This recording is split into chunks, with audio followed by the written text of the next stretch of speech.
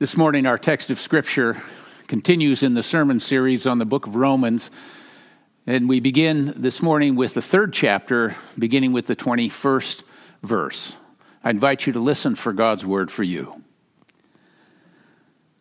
But now, apart from the law, the righteousness of God has been disclosed and is attested by the law and the prophets, the righteousness of God through faith in Jesus Christ for all who believe.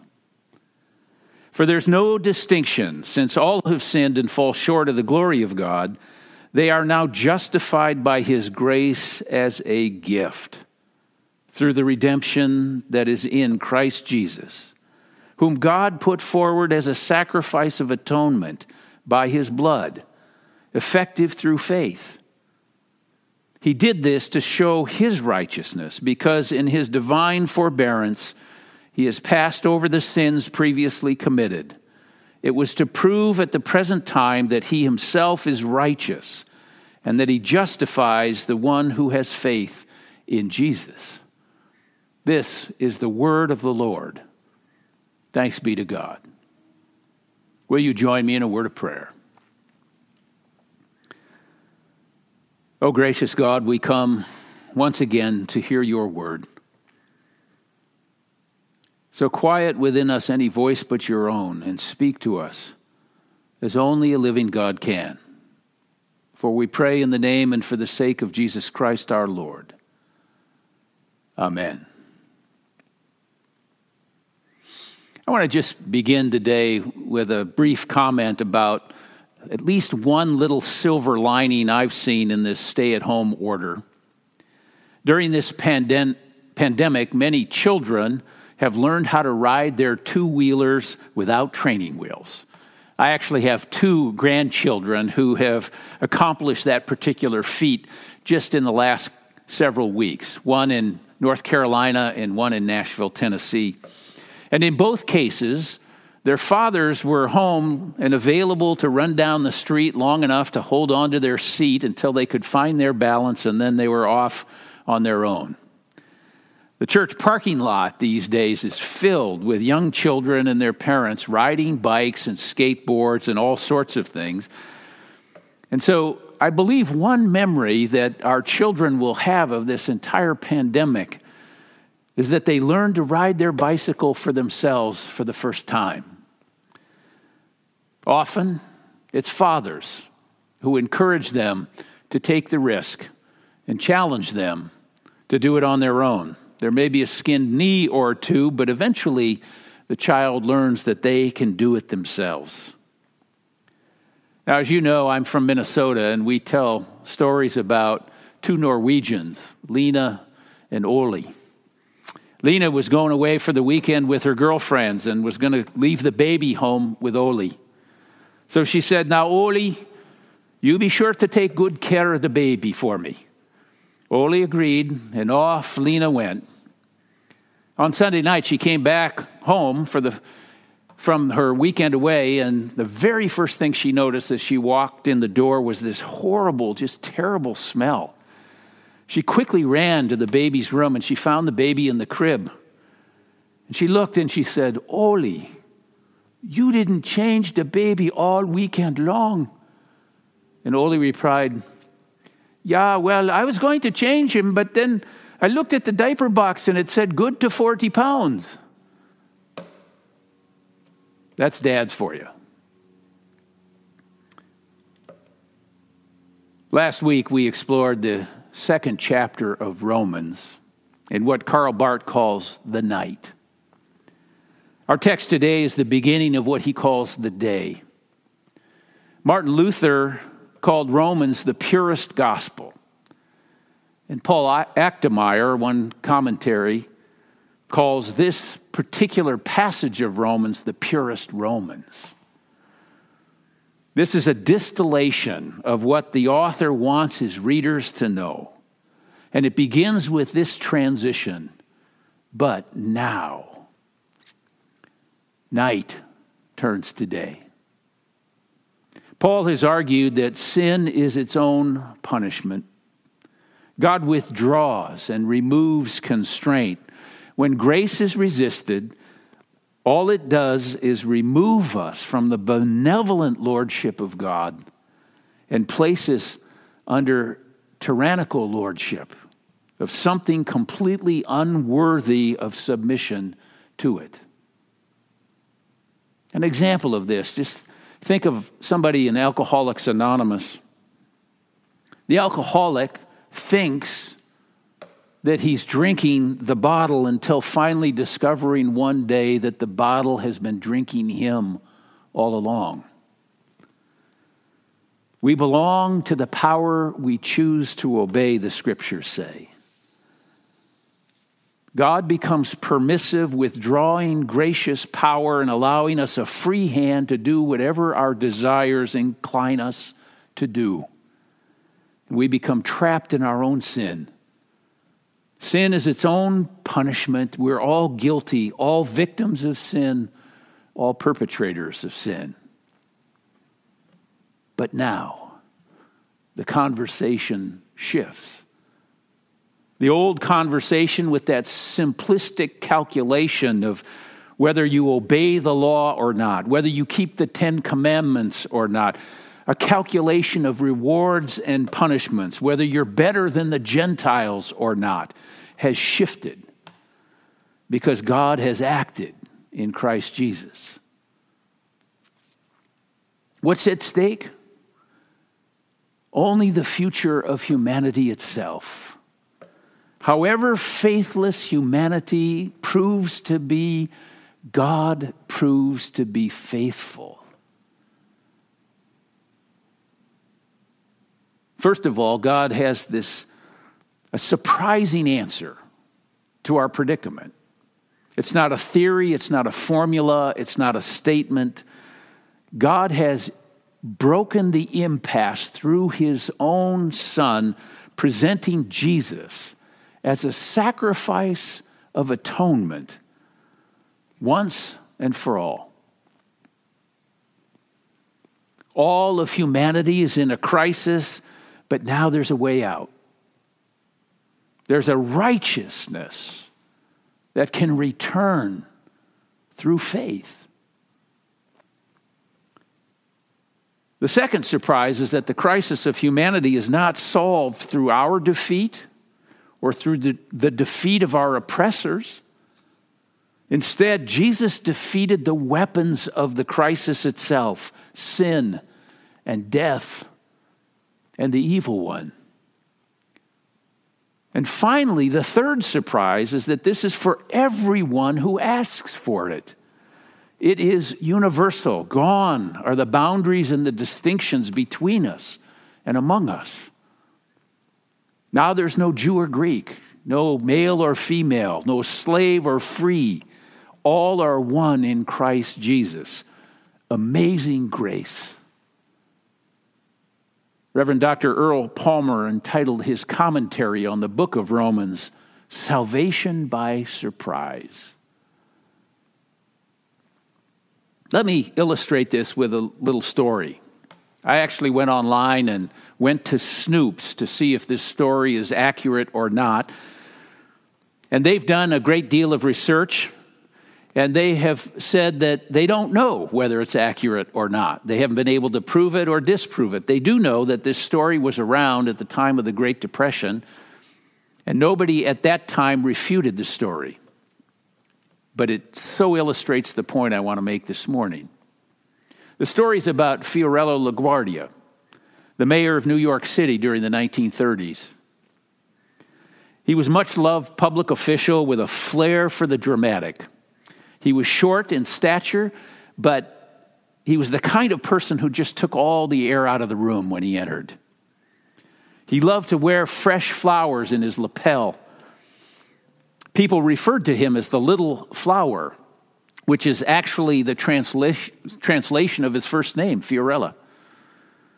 Occasionally, LaGuardia, for whom the airport in New York is named, by the way, would hop on a fire truck to ride to New York's disasters with the New York's finest firemen.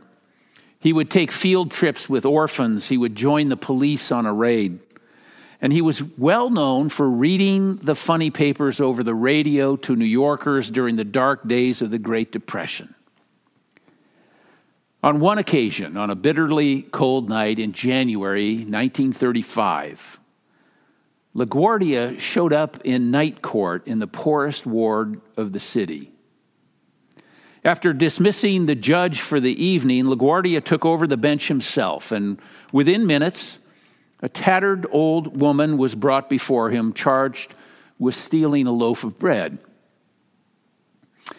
She told the mayor that her daughter's husband had left, and her daughter was sick, and her 2 grandchildren were starving. The store owner was also present in the courtroom, and he refused to drop the charges. "It's a real bad neighborhood, Your Honor," he said. "She's got to be punished to teach people around here a lesson." LaGuardia sighed. He turned to the woman and he said, "I've got to punish you. The law makes no exceptions. $10 or 10 days in jail." But even as he pronounced the sentence, the mayor was already reaching into his pocket.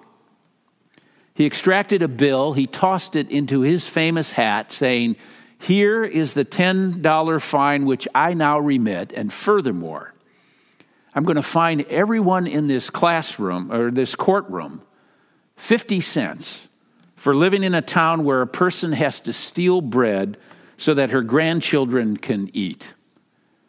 Mr. Bailiff, collect the fines and give them to the defendant," he said. The following day, New York City newspapers reported that $47.50 was turned over to a bewildered woman who had stolen a loaf of bread to feed her starving grandchildren.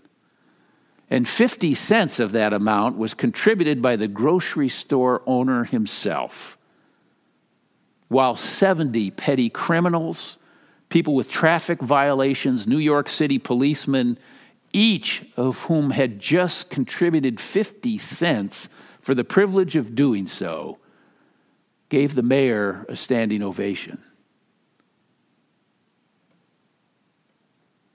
You see, the right response can redirect the entire conversation and get things back on track. Paul is arguing in Romans that the judge has acted in Jesus Christ to rectify our situation. And it's not just that God treats us as if we're something we're not. That only leads to kind of an imposter syndrome. God has imparted himself to those who have faith. Christ in you, the secret of Christian faith. You see, unless we understand ourselves as sinners who, apart from God's grace, are unable to cope with ourselves and our world, and we condemn ourselves to go right on making the same mess of our lives and of our world as those who've went on before us. Where is the crisis? Is it in our institutions? Is it systemic or is it personal? Well, it's both, according to Paul. Apart from God's intervention, we will keep making the same mistakes as before. But now there's a new beginning. A different future than the past is possible. It begins by receiving the gift of grace that is in Christ Jesus. God's grace is a gift, but it's also an obligation. God is transforming those who believe, and they are participating in the transformation of the world. According to Paul Ochtermeyer, faith calls us to responsibility, not privilege, to a task rather than a status. Let me try and apply this to our current situation and illustrate what I think Paul is trying to say in our current crisis regarding racism. Several weeks ago, a woman walking her dog in Central Park in New York City encountered a black man in the same park bird watching. He simply asked that she put her dog on a leash as required by law and as indicated by a sign nearby, and things escalated. He turned on the video of his phone to capture the exchange. I'm sure you've heard of it. Amy Cooper, a 40-year-old woman who lived on the Upper West Side, became enraged, and she called the police to report that she was being threatened by a black man. Christian Cooper, the black man, and no relation, was not threatening her, only asking her to obey the law. It was an ugly portrayal of how privileged people sometimes react when they feel pushed or challenged.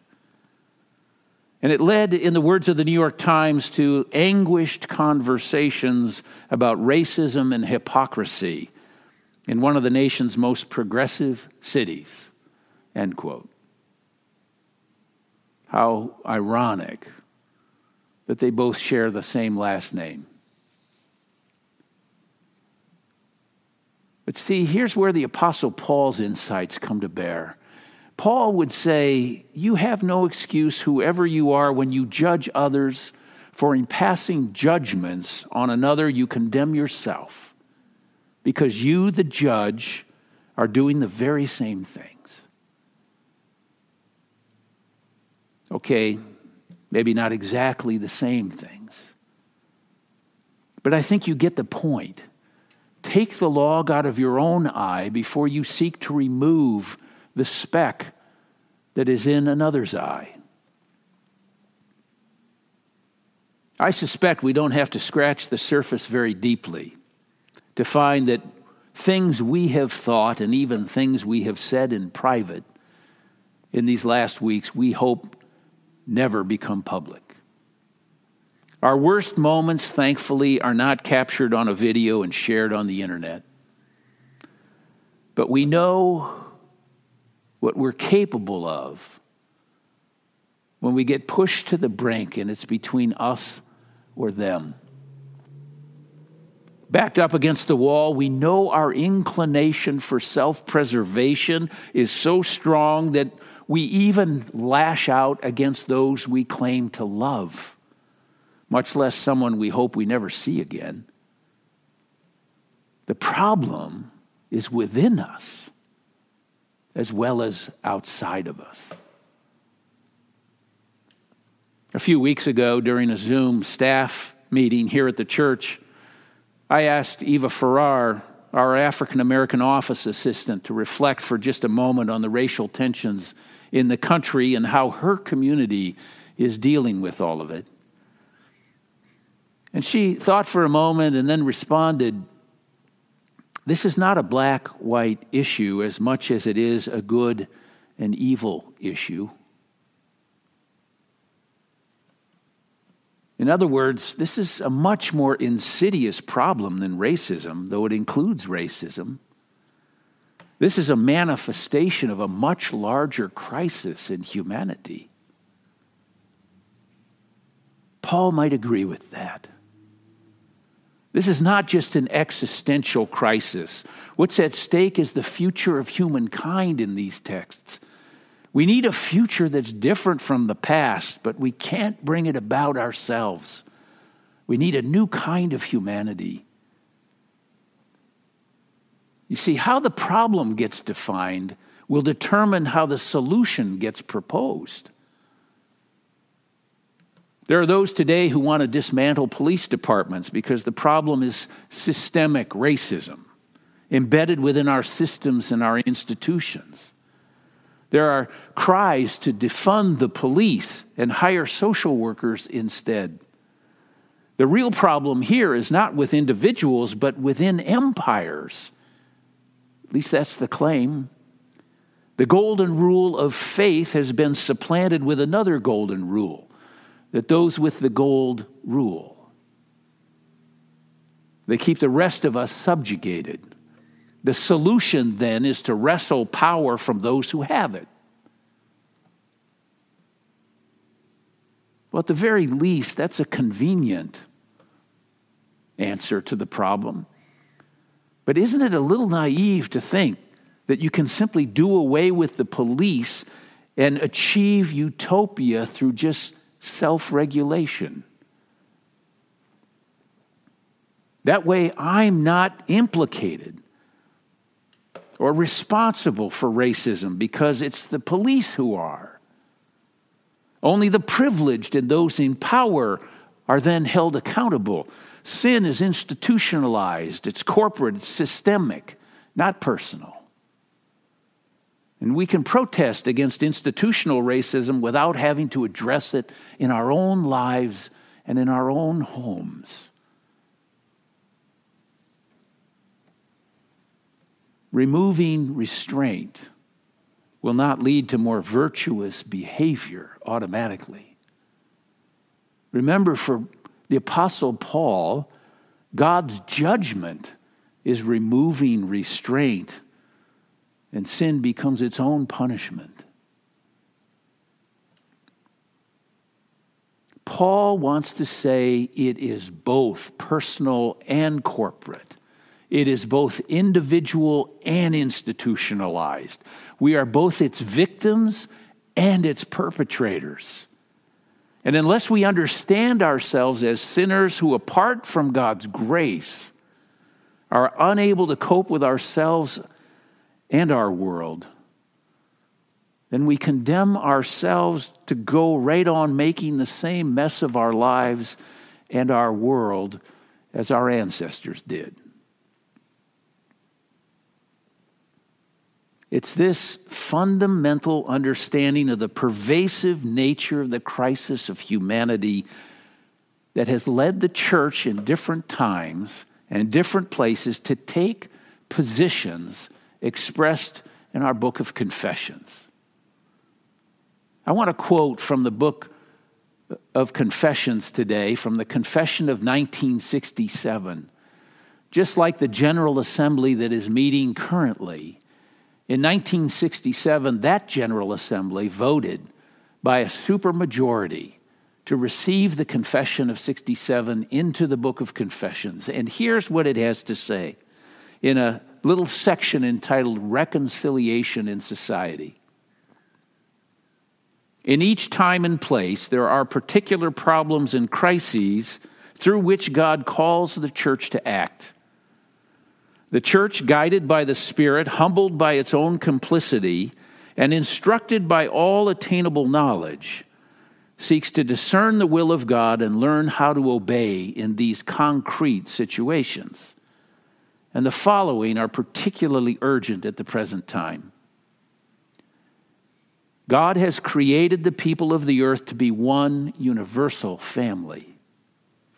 In his reconciling love, he overcomes the barriers between brothers and sisters and breaks down every form of discrimination based on racial or ethnic difference, real or imagined.